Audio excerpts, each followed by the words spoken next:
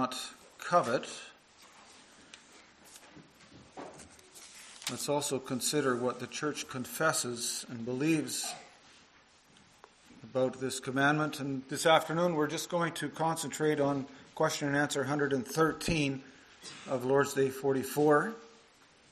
And Lord willing, next Sunday, question and answer 114 and 115. So question and answer 113, what does the 10th commandment require of us that not even the slightest thought or desire, contrary to any of God's commandments, should ever arise in our heart? Rather, with all our heart, we should always hate all sin and delight in all righteousness.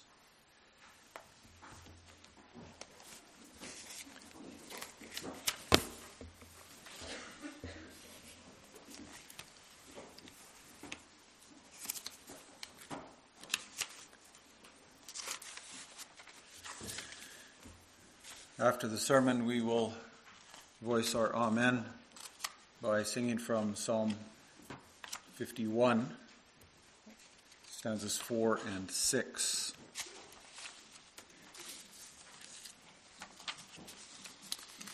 Brothers and sisters in the Lord Jesus Christ, boys and girls who are also members of God's covenant and congregation, do you know anyone who keeps God's law perfectly?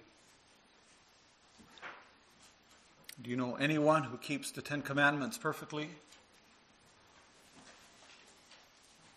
In James chapter 2, the 10th verse begins with the words, "For whoever keeps the whole law," and that word whoever begs the question, who is this whoever? Who keeps the whole law? And of course, the answer is the Lord Jesus Christ. There's no one besides him who has ever kept the whole law. Even the little children understand that, right? We're all born sinners. We transgress God's law in thought, word, and deed. And James writes that if anyone would keep the whole law but falls or stumbles in one point, he has become a transgressor of the entire law. He's accountable for all of it. Transgressing one commandment makes you guilty of transgressing the entire law. Or to put it differently, one unrighteous act on your part is enough to cancel all of your righteousness before God.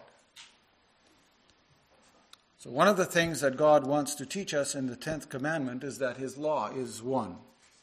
The law of God cannot be divided up into separate parts, but it is ruled by one overarching theme. You must live in complete agreement with God's will. And that's what we're going to focus on this afternoon. So the theme for the sermon is as follows: you shall not covet, and we'll consider the meaning and the reason and the goal of this command. So over the last number of weeks and even months, we've once again gone through the 10 Commandments, and we have heard God's requirements for obedience. And if we have the notion, if any one of us has the notion that we're doing pretty good on the obedience scale, the 10th commandment will rob you of that notion very quickly, because the 10th commandment, perhaps more than the other commandments, focuses the attention on our heart, forces us to examine our hearts. We are forbidden to covet. We are forbidden to covet what is not ours to desire. We're not allowed to desire what is not our right to desire or crave. And we confess not even the slightest thought or desire contrary to any of God's commandments should ever arise in our hearts. And notice the language of the Catechism, how many exclusive words there are in there, right? Not even the slightest, contrary to any of God's commandments, should ever arise in our hearts. And look how many times the word all is used, right? So the 10th commandment shows us the height of the law to which we cannot attain, and shows us the depth of the law too, which probes the very deepest recesses of our hearts and our longings and our unspoken desires, our envy and our jealousy. Of course, the previous commandments also deal with the heart, and we've discovered that too again. But the 10th commandment very expressly probes our innermost thoughts. The Lord is looking beyond the structure of your life, beyond what perhaps your life looks like on the outside. He looks beyond your church attendance and beyond your outward appearance. The Lord wants to know what is living in your heart. You could put it this way. The Lord is maybe saying to you, you know what? I see that you've never really actually killed anyone. You're not a common thief. And when you walk into church, you look like a fairly well-behaved person. But are you really satisfied? Are you truly content? Do you truly believe that you have received enough from your Heavenly Father? Are there things that you covet? Perhaps you haven't actually reached out with your hand and taken something that is not yours, but are you content? Do you wish you had more money? Do you wish you had your neighbor's car or his goods? Maybe there's things that you dream about having, you wish you had. Whatever the case may be, with the 10th commandment, the Lord comes and looks right into your heart. You might look like an upstanding citizen, but the Lord is asking if your heart is right before Him. In the eyes of others, you may be living a good life. You may have never thought ever of getting a divorce, but are you content with your spouse? Maybe you never thought of killing anyone in your life, but are you thankful for all the brothers and sisters in the congregation? Each one of them. Are you content or are you covetous? Are you satisfied or are you jealous of what others have? And so the 10th commandment then, congregation, should open our eyes for the immense amount of sin that the Lord has to deal with, if you really think about it. The Lord doesn't just stop at the door of your life. He opens the door and steps over the threshold and looks inside. He looks at your heart. And He speaks to you about sins that can completely dismantle your life. Things can look clean and washed on the outside, but the sins of the heart are also deadly serious. Already in paradise, in the Garden of Eden, these kinds of sins dismantled the life of our first parents. That forbidden fruit, it looked so desirable, didn't it? And the woman took and she ate because it looked so good. She desired it. She coveted it because she wasn't content. The lie of Satan opened up jealousy and envy in her heart that she wasn't satisfied with her position. And that sin dismantled her life, didn't it? And her good relationship with God. And that pattern repeated itself already with the first two children with Adam and Eve's oldest son. Cain was jealous of his brother Abel, right? Because he didn't offer, his heart wasn't right before the Lord. He didn't offer a right sacrifice before the Lord. And in his jealous anger, he killed his brother. And there are more examples in Scripture. Right? Achan couldn't keep his greedy little fingers off of some treasures that he found in the city of Jericho, a beautiful mantle and a bar of gold, and he took them for himself. King Ahab of Israel coveted his neighbor's vineyard, the vineyard of Naboth, and so he had him murdered so he could take his property. And Judas Iscariot was a covetous and greedy man, and he sold his Savior for 30 pieces of silver. We read in Matthew 15 that it is the heart that produces all kinds of evil thoughts, murder, adultery, theft. But it's obvious that such evil thoughts also lead to evil deeds. And that's how it is with covetous thoughts as well. In James chapter 4, we read, "You desire and do not have, so you murder. You covet and cannot obtain, so you fight and quarrel." And from the examples I just mentioned, we learned that all these people had something in common. They worshiped the created thing rather than the Creator. And that really brings us to the heart of the 10th commandment. In fact, it brings us full circle, doesn't it, to the first commandment? Because that's idolatry. In his letter to the Ephesians, the Apostle Paul wrote that no covetous person, that is an idolater, has any inheritance in the kingdom of God. So Paul links coveting to idolatry because it's a form of idolatry. Coveting is the worship of things. Coveting is making a god out of earthly, or an idol out of earthly possessions and relationships and doing whatever it takes to serve that idol. And the result is the dismantling of your life. Because greed and envy destroy your life. That's what happened to Adam and Eve. They had to die. Cain had to flee for his life. Achan was condemned to death. Ahab never really had a chance to enjoy his stolen property. And Judas was so filled with guilt, he went and hanged himself.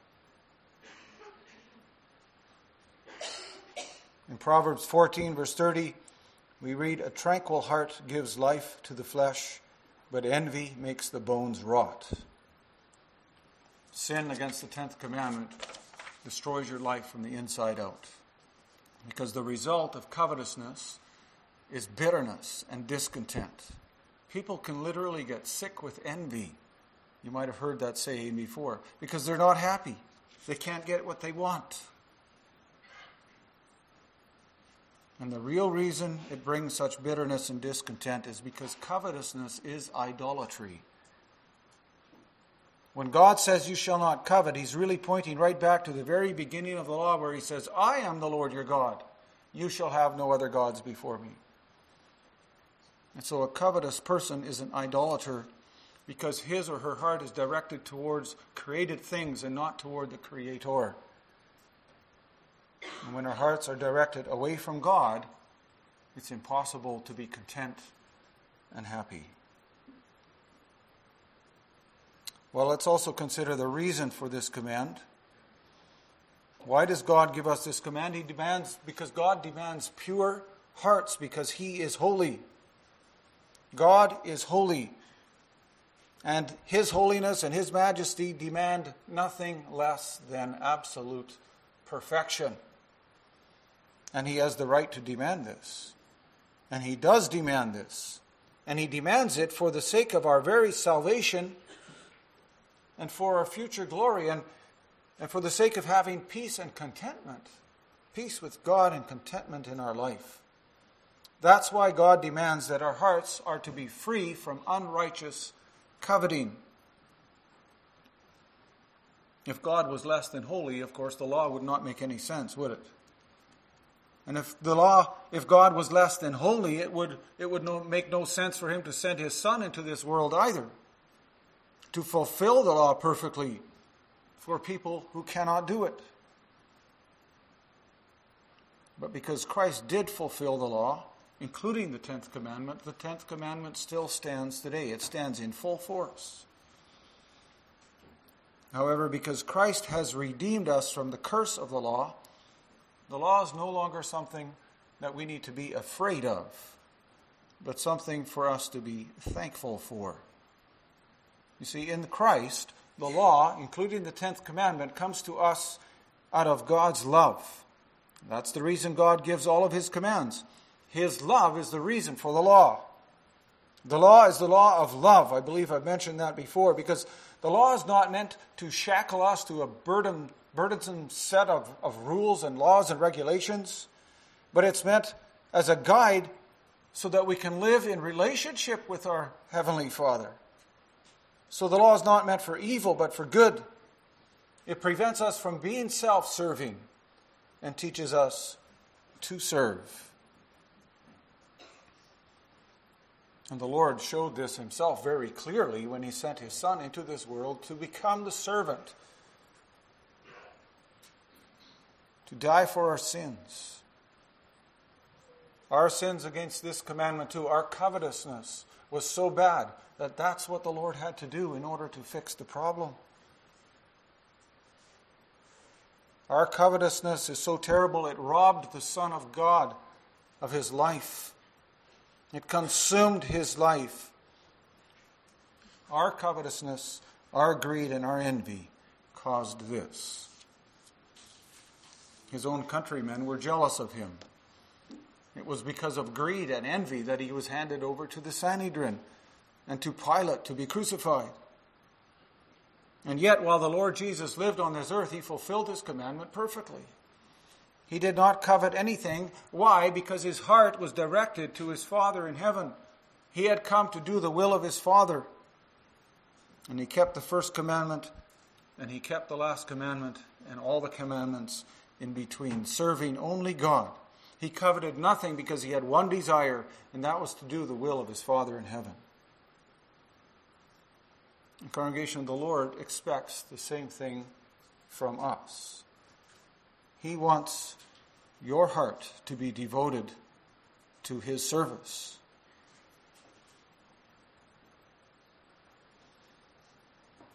Now, living in obedience to the 10th commandment is not merely something that should be on our to-do list. Living in obedience to the 10th commandment is something that we need because it's good for us. There's only one thing, brothers and sisters, there's only one thing that truly gives satisfaction in life, and that's when we live for God and when our hearts are truly committed to him. Because all other gods, all other idols fail to give satisfaction. Right? Cain's jealousy didn't make him happy, did it? Achan's greediness led to total disaster for his entire family. And Judas' discontent only led to a further destruction of his own conscience and then his own life. And so when we live apart from the law, we end up living apart from God. And that only leads to death and destruction and chaos already in this life and eventually in the life to come. So what then is God's goal for us? What goal does he have for us with this commandment? Well, congregation, God's goal in this command is to protect us from more sin. The positive side of the 10th commandment teaches us that with all our heart we should hate all sin and delight in all righteousness. That's what we confess in this Lord's Day. Hate all sin and delight in all righteousness. That means instead of having feelings of covetousness, this commandment teaches us to have feelings of contentment.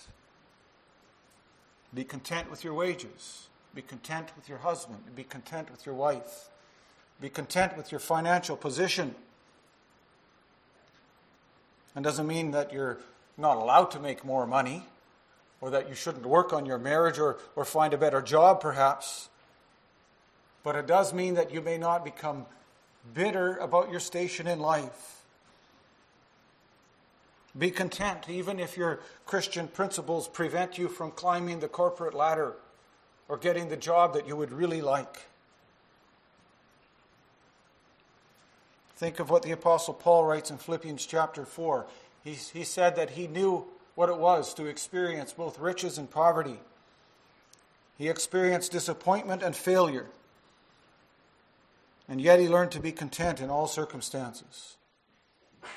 And again, this doesn't mean that you should simply be content with your lot in life and be content to live your own private little life and do the minimum required to survive.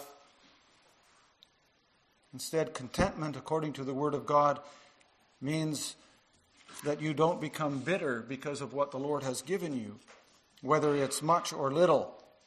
And also that you go to work with what the Lord has given you. That you go to work in his service with your gifts and your talents and your material possessions and everything else that God has given you and the place in which he has placed you in this life. And then we don't look across the fence at our neighbors. Well, if only I had what my neighbor had, then I could serve God better. No. The reason you have what you have is because that's what the Lord wants to give you, to serve him with. Furthermore, the 10th commandment teaches us that we must not only hate sin, but delight in righteousness.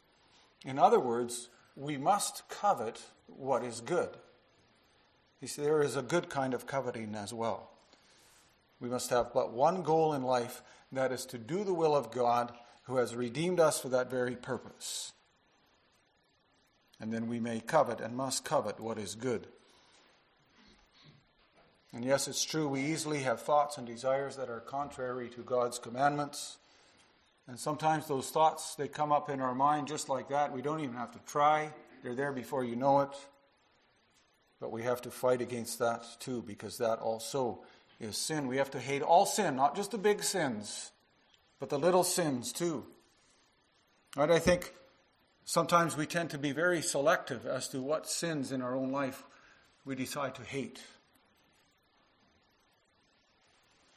We won't use the Lord's name in vain, but we allow ourselves to get away with a little bit of gossiping here and there.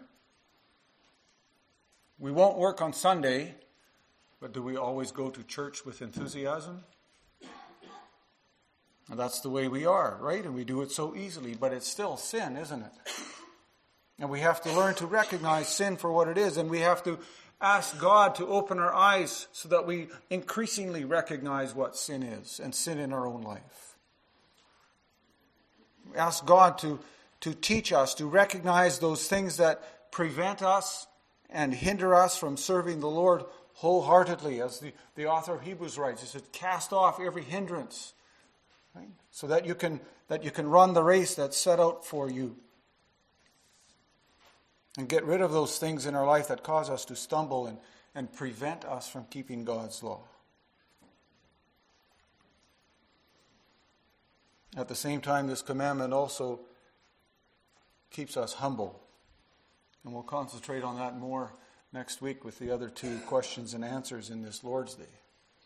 Right, in this life we don't reach perfection. And we know that when we're honest with ourselves, like James writes, we know that we do not keep the law. We recognize that we're far short of keeping it, also the 10th commandment. But again, congregation, as I've mentioned before with the other commandments, this should not lead us to despair. But it is meant to drive us to Christ.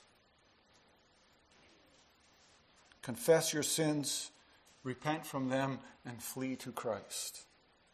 Flee with your heart to Jesus. He will forgive you and protect your heart from evil. And so this commandment teaches us that we must learn to be content, that we must covet what is good. And that takes effort. That's a daily struggle. But that's a battle, congregation, that we don't have to fight on our own.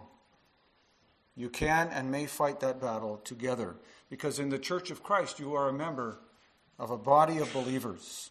We are fellow soldiers in this battle, and so we're also called to help each other. And yes, you are ultimately responsible for your own battles, but we're also responsible for one another. And perhaps you're content with all the wonderful things that the Lord has given you. And sometimes it's possible that we even flaunt those things. And then we become a stumbling block to someone else. So to hate all sin also means that we keep our brother and sister in mind by how we act and how we live. We don't want to lead others astray, but we want to keep each other on the way of obedience and truth. And so we go to church together. That's one example. We go to church together in unity. One Lord, one faith, one baptism, one God and Father of us all. And together we strive against all discontent and jealousy. Together we praise the Lord. Together we are content for what we have. And together we serve Him. And so as we already saw with the other commandments, the 10th commandment also runs really deep, doesn't it? No one can escape the grip of God's law, because the Lord demands our hearts. And in the law of God, there's no loopholes. There are no loopholes. Right? The 10 words of His law, in the law, the Lord demands much more of us than the entire law code of Canada, including the tax laws and the Bill of Rights and all kinds of bylaws and regulations. Because the laws that men make, the lawyers can find loopholes. If one loophole is closed, the lawyer will find another loophole. But there's no loopholes in the 10th commandments, and no loopholes in the command that we are not to cover. Because with His law, the Lord is laying claim to our heart, to our inmost being. and he expects nothing less from each one of us, that we serve him with wholehearted devotion. Amen.